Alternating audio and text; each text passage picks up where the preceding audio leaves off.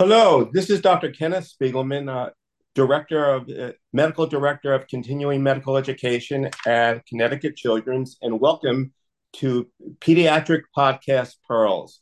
We are so happy to have Dr. Barbara Edelheit, who is our division head of rheumatology at Connecticut Children's, to come to speak to us about joint pains in children and families. Uh, Joint pain in children is a very common complaint and is usually, but not always, not a serious condition and can be difficult to distinguish between normal childhood aches and pains and when a child needs further evaluation. So we are so happy to have you here, Dr. Edelheit, to answer some of our common questions that we hear from our families all the time. Dr. Edelheit, what are growing pains? We hear about these pains all the time from our families who come in or on the phone about their kids who have aches and pains during the day and during the night. And they ask us, are these growing pains? Well, first of all, thank you so much for inviting me to talk today. I'm looking forward to this opportunity to talk with you. And yes, growing pains are very common. And I think, as I say to families frequently, while it does sound like almost a garbage bag term where, oh, we don't know what to call this, we'll call it growing pains, there is a very real and consistent presentation of growing pains. So these are pains that occur typically in elementary school age kids that occur in the evening or night. Most typical would be both, so bilateral lower extremities. And often they will occur at the end of a day that a child has been very active. So frequently the children will have a very nonspecific way of describing the pain. Should be in both legs, could be thighs, calves, knees, ankles, and often they will ask their parents to massage the area. Frequently, Tylenol or ibuprofen is very helpful. And most importantly, the idea is that the child should wake up in the morning and have no pain. So the things that would absolutely not be consistent with growing pains and that certainly would suggest a need to evaluate further would be joint swelling would absolutely not be part of growing pains. Morning stiffness would not be part of growing pains. Abnormal gait or limping would not be part of growing pains. And in theory, daytime severe pain is not technically as specific for growing pains. Well, thank you. Parents often ask us, they're growing pains, but what causes them? Can we give them a good answer from a medical standpoint? That's a great question too, and very interesting because often families will have a concept that, if it's been a period of very rapid growth, you should almost be able to superimpose a chart of the growing pains on top of that period of growth. Right. And I'll explain to families that unfortunately, like so much in rheumatology, it's not that straightforward. I think the idea is that we know that these are essentially benign pains.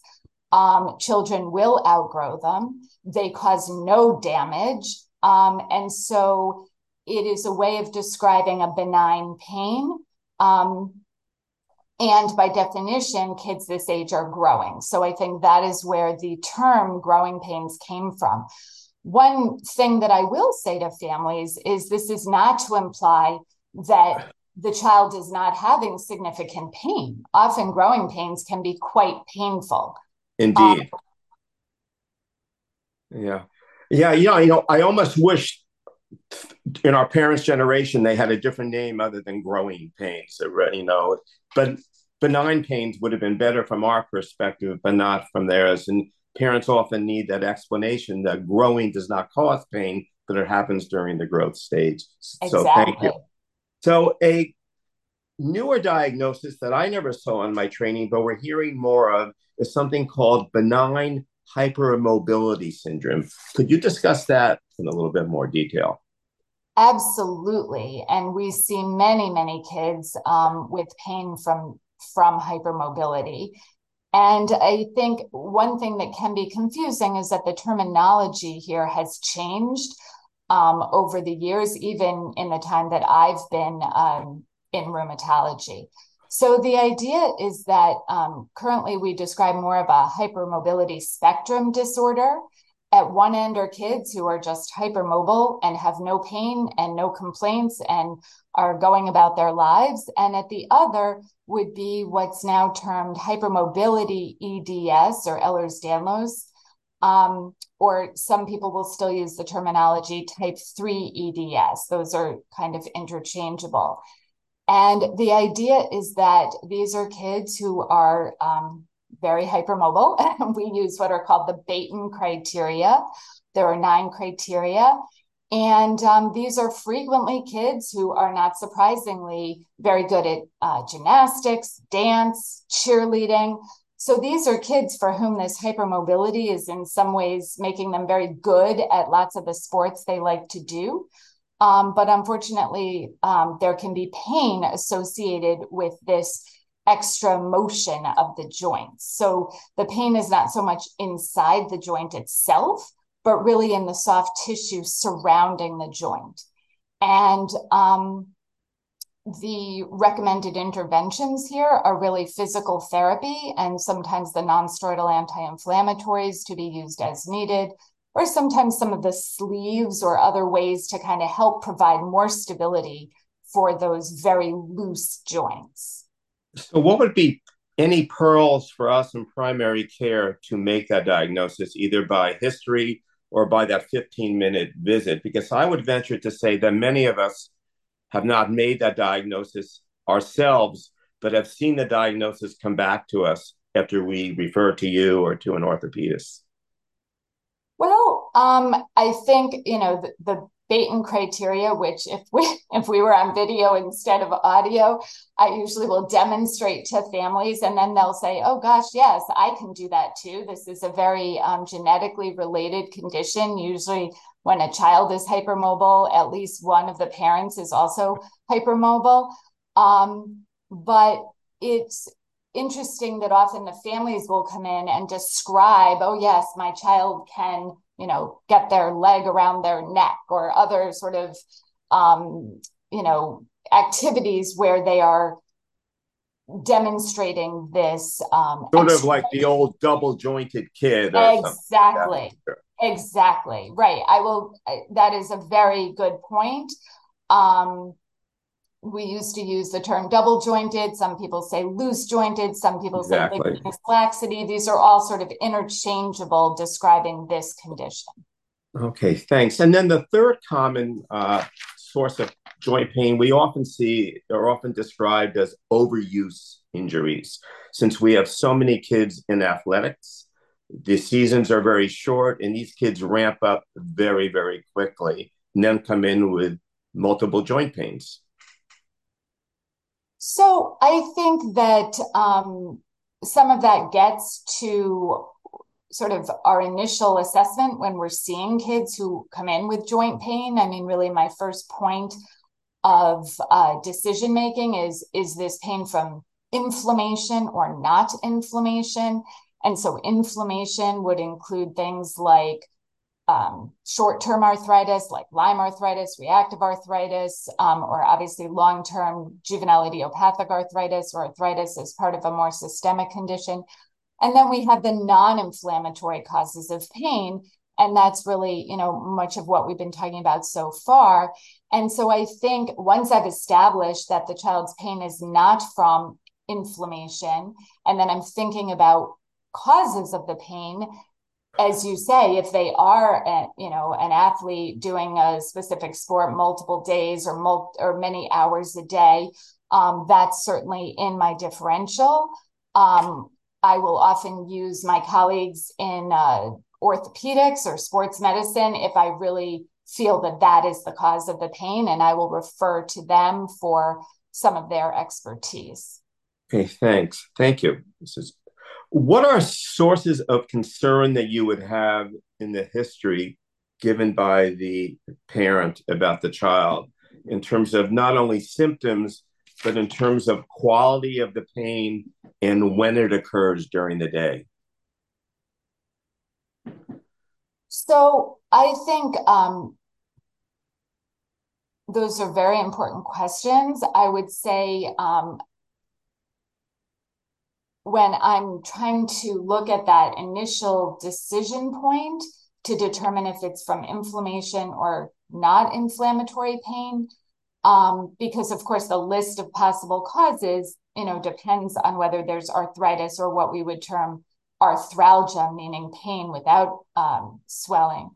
So the key features that we would be listening for a child with arthritis would have to do more with morning stiffness, pain that often will get better with activity, and then, of course, joint swelling. Versus, I think you're getting at a child who may not have inflammatory pain, would likely have pain more after activity or toward the end of the day, pain that would get worse with activity and no Exactly. joint swelling. Okay, thanks. That's really helpful. If we had those red flag signs, what laboratories, if any, should a general practitioner obtain? So, as you and I were discussing, that is sometimes the $1 million question. I know that many of the labs we do in rheumatology do feel very complicated and not straightforward. But I guess I would say, again, it really depends whether I'm trying to determine if a child has inflammatory pain or non-inflammatory pain. If I'm seeing a child who has pain that is out of proportion to what I would expect based on their exam, of course, malignancy is in our differential of joint pain in kids. And we have picked up, unfortunately, kids with leukemia or bone tumors who present initially to the rheumatologist. So when I'm Sorry, seeing would malignancy include pain that wakes kids up a lot in the middle of the night too, beyond growing yes, pain? exactly. So that's a very important distinction. And I guess I would say again, if the pain is unilateral and if the pain seems severe, I would certainly get some imaging before I would say, oh, no, don't worry, that's just growing pains. So I would say in terms of blood tests, for the child who doesn't have evidence of inflammation, I would certainly want to get a blood count, sed rate, CRP, and often an LDH and uric acid to be sure that I'm not missing anything much more worrisome. If a child does have arthritis, then of course the labs would be different. And in this area, certainly we would want to look for Lyme, in addition to, again, probably a blood count, a sed rate, CRP. And in that setting, depending on which joints were involved, I may want to get something like an ANA or rheumatoid factor. I was just going to mention that I think we all grew up through our medical school and other training to automatically get an ANA and a rheumatoid factor, which I have never been found to be that helpful. Often we get these, and can you comment on that? We get these slightly high, but not very high ANAs, and then we end up calling you. Well, first of all, I should say we are always happy to help any pediatricians, any primary care physicians and APPs. That is what we're here for. So any questions about labs or other things, please reach out to us. But to answer the question more specifically, I think it is a very important thing to point out that kids can have arthritis and have, quote, all normal tests. So a child with juvenile idiopathic arthritis can actually have a normal CDC, a normal sed rate, a negative ANA, and a negative rheumatoid factor. So if the child has joint swelling, we certainly would want to at least talk to a physician about that child and or see them, of course. But I think when we do find positive ANAs or rheumatoid factors, that often depends on how high those numbers are. So a positive rheumatoid factor is far more specific, and a child with a positive rheumatoid factor we would certainly want to see. The positive ANAs, as you point out, can be far more complicated. There's a not insignificant percent of the normal healthy population who have positive ANAs that have no clinical significance. In a child with juvenile idiopathic arthritis, that positive ANA helps us know who is at higher risk for inflammatory eye disease. And so in that setting, we sort of view the ANA as almost a pass-fail. If they have a positive ANA and they have juvenile idiopathic arthritis, it increases their risk for inflammatory eye disease. Okay, super. Everyone that I've ever worked with over the years, since we live in such a Lyme-infected area, if they see a child with joint pain, it's almost reflexively getting a Lyme test, which in my experience, just joint pain as a symptom of Lyme disease may not bear it out. Could you talk a little bit about Lyme disease and joint pain? Sure. And I think you make an excellent point, and I would agree with you 100%. So when we in rheumatology think about Lyme disease, we think of sort of two ways in which it's connected with joint pain. So early Lyme, which you on the front lines are seeing far more often than we are, one can have joint pain as part of those kind of flu-like symptoms of early Lyme. And in those settings, as you know, in very early, those tests may still be negative. But for the kids who have true arthritis, and typically with Lyme arthritis, it's one very swollen knee. The Lyme testing there is very, very helpful, and it does not need to be testing from the joint fluid. The blood test for Lyme there should be very strongly positive to make a diagnosis of Lyme arthritis, because Lyme arthritis is a later manifestation of Lyme disease. So in that child with the singular swollen knee, which probably is the most common of just singular joint swellings that I've seen over the years, it seems like the differential is often beyond trauma between Lyme disease and idiopathic or juvenile idiopathic arthritis. Would you agree with that? Certainly in Connecticut, if you have a child with one swollen knee, yes, Lyme arthritis is one of the most common it's probably the most common reason in the short term, and we certainly would want to rule that out. We could have kids who have reactive arthritis. And then if it is not Lyme arthritis and it seems to be going on longer, beyond 6 weeks is when we start thinking about juvenile idiopathic arthritis. And of course, I should mention that when you were asking earlier about more emergency type situations, all of this is we're discussing if there are no signs of a septic joint, meaning that this child does not have a high fever or a red, extremely painful joint swelling. Okay, super.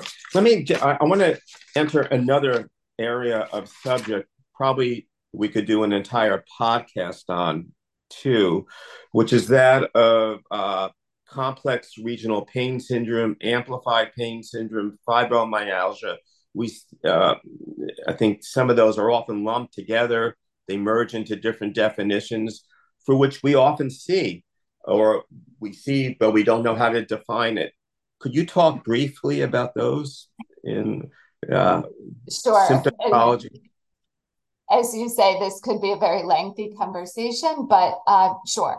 So these are kids, again, who typically have very long-standing pain. So it's really challenging. These are already children and families who have been suffering for a very long time. And usually when the kids come in, the pain has been present often for months, if not years. Often I meet families who say they literally can't remember a time before their child had this diffuse pain. Usually these kids have pain not just in the joints, but also in the muscles. and often will have associated chest pain, belly pain, and headaches along with this. So in this case, the labs should be normal, meaning a normal blood count, normal SED rate, normal CRP. So no signs of systemic inflammation. And usually the exam should never have evidence of arthritis or weakness or other features which would suggest something else.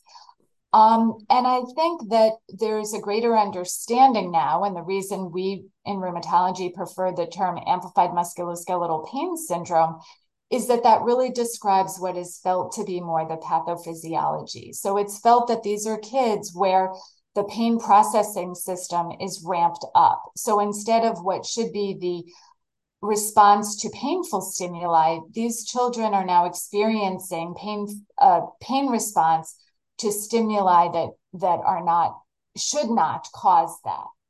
And there are many triggers. Sometimes these are kids who do have underlying hypermobility, and from years of that extra range of motion of joints can experience this. Sometimes these kids have a lot of anxiety or depression or other things that can trigger this physical response of pain. But this can be a really challenging condition. Often these kids have started missing school and really dropping out of things they love doing, dropping out of their sports. And it's really hard to see these kids and how they're suffering. So we are grateful that here at Connecticut Children's, we have an amazing pain team. And I reassure the families that they have a holistic approach. And they address the kids' pain from many areas. The literature shows that the best approach is physical therapy, cognitive behavioral therapy, and our team also works on making sure these kids are sleeping, getting restorative sleep, managing anxiety. And so we are very fortunate that here at Connecticut Children's, we have our wonderful pain team. Are these kids that by the time they get to you require or have already had an extensive medical workup in terms of laboratory tests, consultations before they get to that point in diagnosis? Yes, I would say often these kids have seen many physicians. Sometimes because of the joint pain, maybe they have already seen orthopedics. Sometimes they've already seen neurology if they have severe headaches. Often they've seen cardiology because chest pain can be part of this. They may have seen gastroenterology if they have associated belly pain. So you make a very good point that these kids often have been, going round and round to many different physicians because the pain can be in so many different areas of their bodies. Okay, thank you. And last question, again, a cause for another podcast. How often do we see or you see joint pain as a manifestation of other disease processes, i.e., an inflammatory bowel disease or a neurological illness creating joint pain as another symptom of it? So that's a great question too. I think it is very important to think about other conditions. So for example, celiac, there's a high percentage of kids who will have joint involvement, or as you point out, inflammatory bowel disease. So yes, I mean, we often are thinking about ways that other conditions where kids may have joint pain. You mentioned with oligoarthritis in the possibility of eye disease and uveitis. Does the eye disease ever present as the initial symptom? Yes. So we do have kids who are referred to us from ophthalmology who were initially found to have uveitis, and then we will help look for an underlying systemic rheumatic disease. But there are kids where we don't find one, and yet we play a role in helping with treatment for those kids. So we work hand in hand with our ophthalmology colleagues often to provide medications for those kids to treat the uveitis, even if they don't have an underlying rheumatic disease. Okay, well, thank you. I think, Dr. Edelheit, we could create two more podcasts out of this discussion today. But thank you so much for this great summation of symptoms and reasons to get testing and definitions of joint problems in children. We really appreciate you and what your department does for us and those in the community and providing care for all of our families. I would also like to say that there will be something mentioned in our website of CME, some materials that you can use referred to us by Dr. Edelheit by the Arthritis Foundation, where some excellent educational materials are available that we can offer our families when they suffer from some of these issues. So thank you very much again for attending, and we hope to hear from you or you hear from us at our next podcast next month. Thank you. Bye bye.